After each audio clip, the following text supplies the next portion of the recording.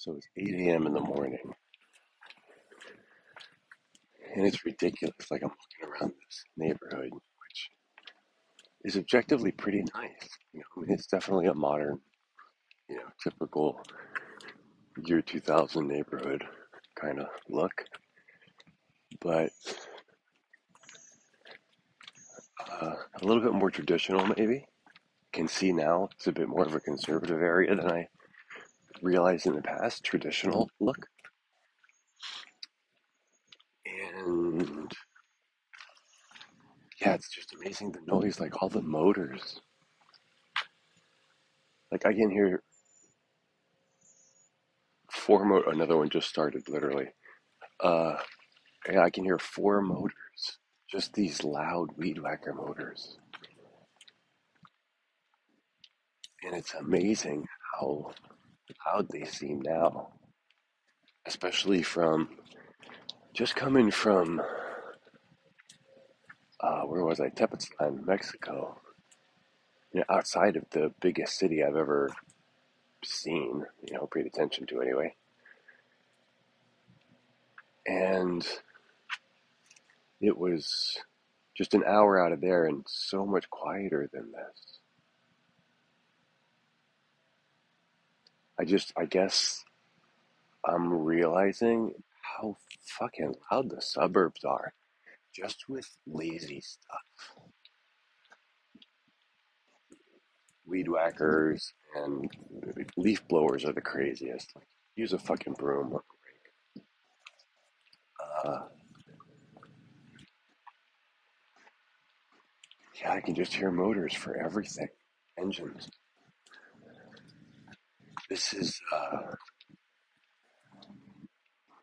this is ridiculous. This is us being so fucking lazy. This is why we're destroying the planet. Like I was just looking in, the house where I'm staying, and it's like there is so much stuff, so much food. Seriously, that food wouldn't go bad, which of course it does. There's a lot in my closets or cabinets, whatever they're called, pantry. And literally, there's enough in there for me to live an entire month. Like when a hurricane comes and people quote stock up, you don't need to stock up. Just fucking sit there, because worst case scenario, you're looking at a week, and I can guarantee you got more than a week's worth of shit in their pantry. And if you don't want to eat it, then give it to someone who will eat it.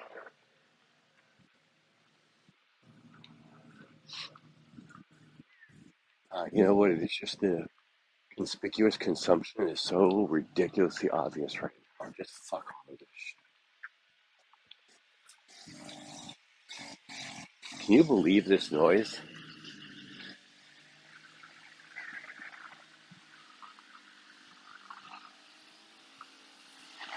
I can't believe this noise. Okay, a little bit later, adding a part two. Only 10 minutes later. Now I'm seeing my old house. And the first thing I see is all the projects I did.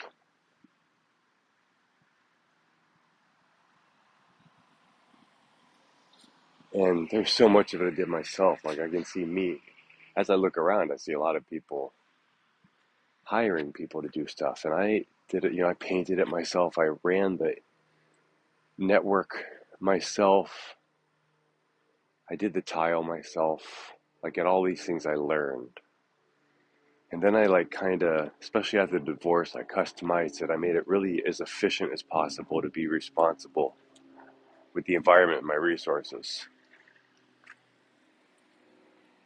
We've got the solar panels and the insulation I put in near the end, and all the insulated windows. This was just a really good, safe home.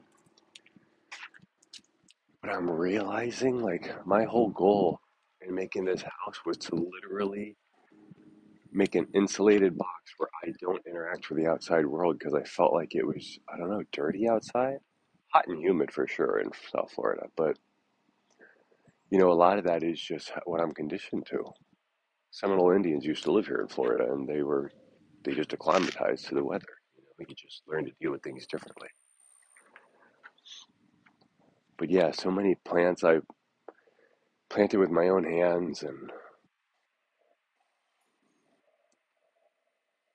I look at it and there's this sort of attachment.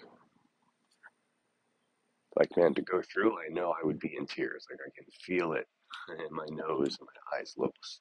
That feeling of wanting to cry. Just from, I don't know, nostalgia. I remember my friend Jay said one time, nostalgia, it seems sweet, but there's a lot of sadness in it. Because it's sort of like, I don't have this anymore. It's different. That's what nostalgia is. And I could feel that feeling happening to me. And like, you know,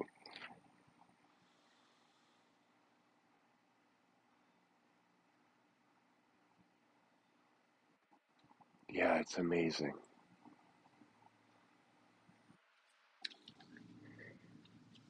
Anyway,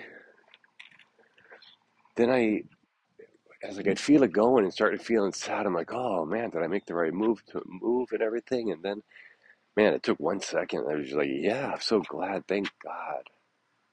Thank God. Because it was just maintenance to sort of keep up this attempt to be detached from the world. It's such a crazy thing how it doesn't make sense.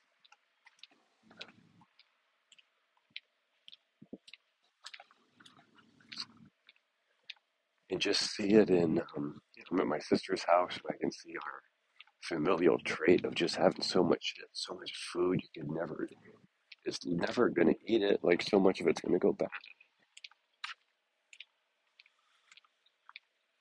I think it feels like you're saving time because like, oh, I'll just shop for 2 weeks now, and then I won't have to come shop for 2 weeks.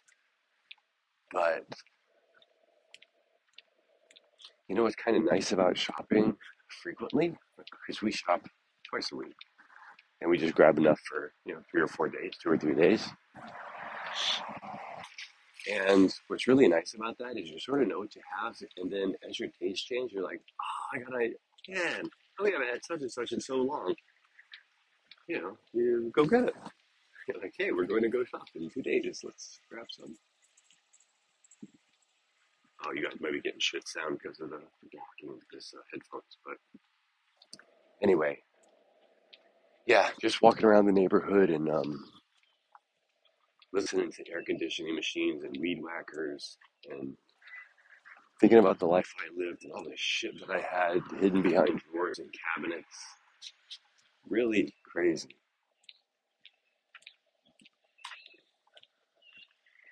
And yeah, you can get to where you miss it because you're focusing on what you miss rather than what do I have and where am I now.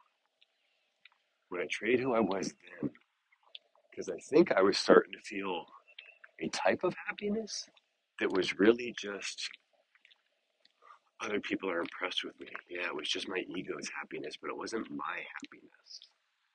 And I've always been able to really feel the difference between me and my ego. I don't know how to describe that well yet. That'll be in my next project, which is starting soon. That's going to be a big part of the focus. But anyway, um, yeah, it's super interesting to be here. It's kind of like, yeah, when you take the hero's journey, fuck, you know what this is? This is when you take the hero's journey as a butterfly flies right across my face, prompted by the special effects guy. Thank you very much, special effects guy. But yeah, it's like when the hero comes home, it's just like, yeah, the town is the same, and there's the house I grew up in, there's where mom died, and there's where the Uncle Jerry built that church, like you see in an old film. There's a tree I planted with Dad before he went off to the war and never came back. Nostalgia, sadness. I had something and I lost it. There was something better before. Make it great again because it's shit now. Is the rest of the sentence, or maybe the foundation. Yeah, the foundation of the sentence.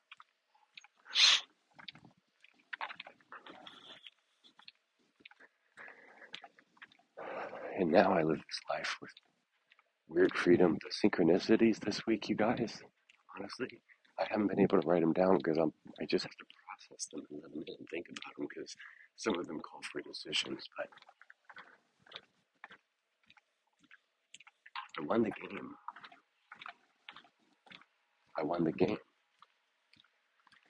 But it's almost like I didn't play it. I was so busy playing the game, I can't remember playing much of it.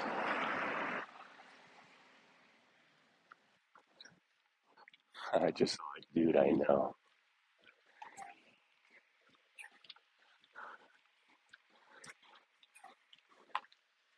Yeah, he's the homeboy used to live behind me. He's a teacher. I'm going to see him real quick. This will be an interesting bit of nostalgia. He was a teacher also. Is he at my school? Not at my school. No, because I would have hung out with him. He's at the neighboring school.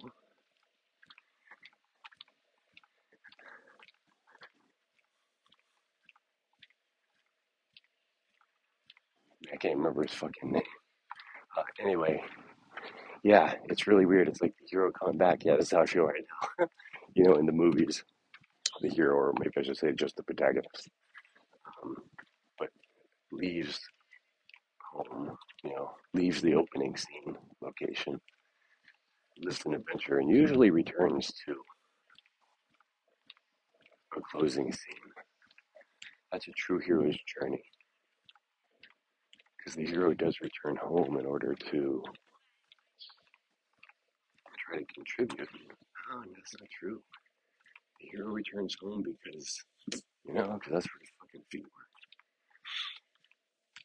So what's going on with me? I guess I feel like this type of town, though I love it, I'm thankful for it, it just never was my home.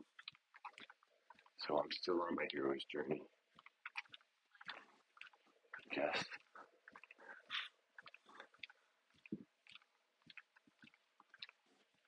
But it is pretty amazing.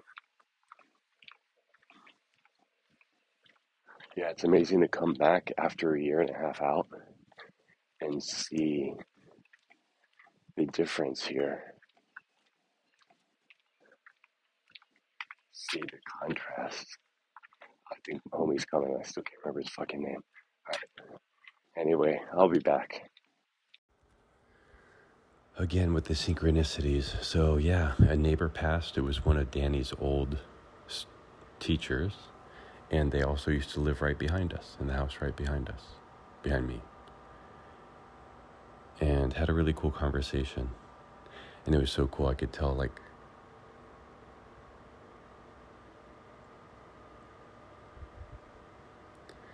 at the beginning, they were kind of like, I'm not so sure about this. And then they were sort of inspired. And it just made me really think about how much of our lives that we're fighting to make them even easier and lazier and less engaged and more comfortable. How uninspiring all of that is, but it's so easy to get stuck in distracting yourself or achieving a goal that somebody else set for us here especially in America, especially in conservative America where I grew up in. It was my family's preferred mode of interacting with politics and religion.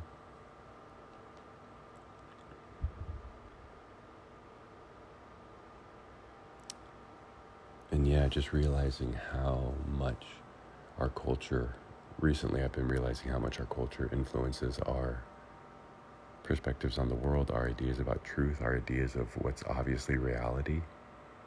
It's all bullshit. Because when you get out of your own culture and your own meaning making that was handed to you by mommy and daddy, your culture or church or whatever, your ideals, when you hold on to that, you got to let go of yourself. You got to let go of your own heart. You gotta let go of you and your relationship with truth itself, which is the same thing as love itself, which is the same thing as God.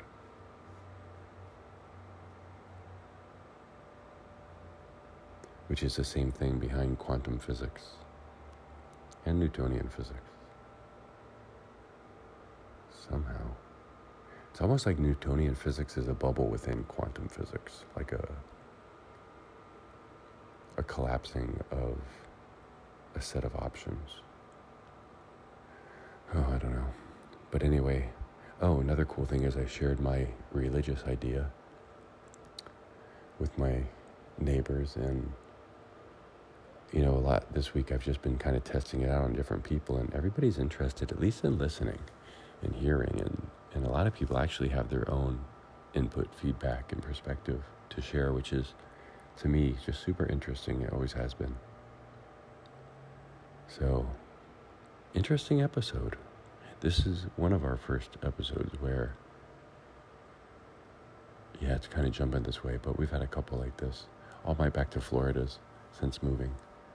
It's really weird to come back and see how different your life is when you moved. Culture shock.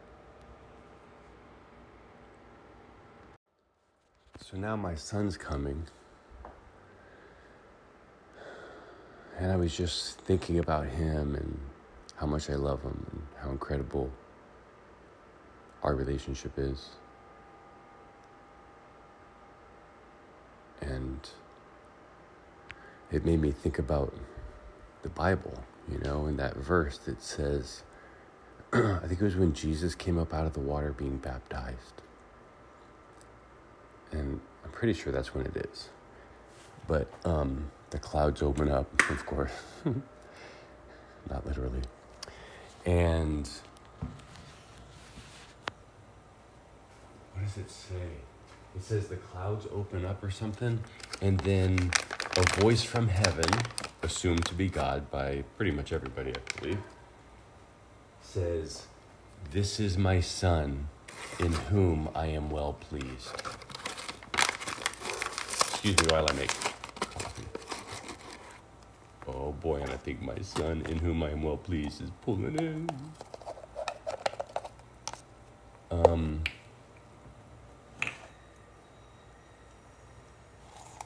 But anyway, I was just thinking about that, about how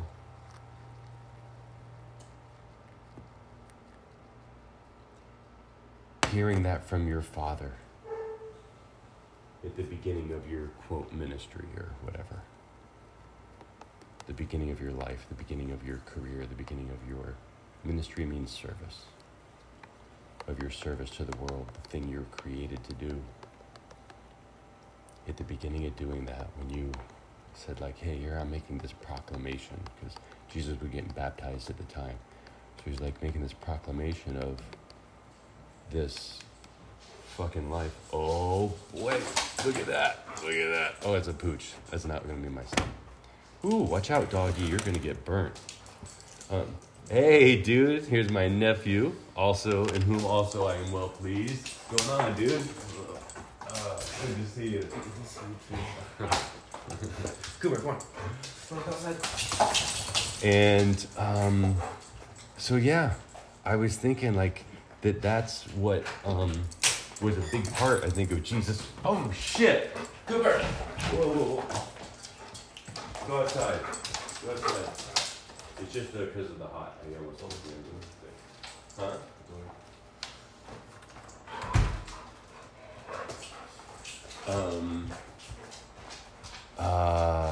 So where was I? About how that kind of love and confidence from a father, how that would change someone's life and make them able to change the world the way Jesus did.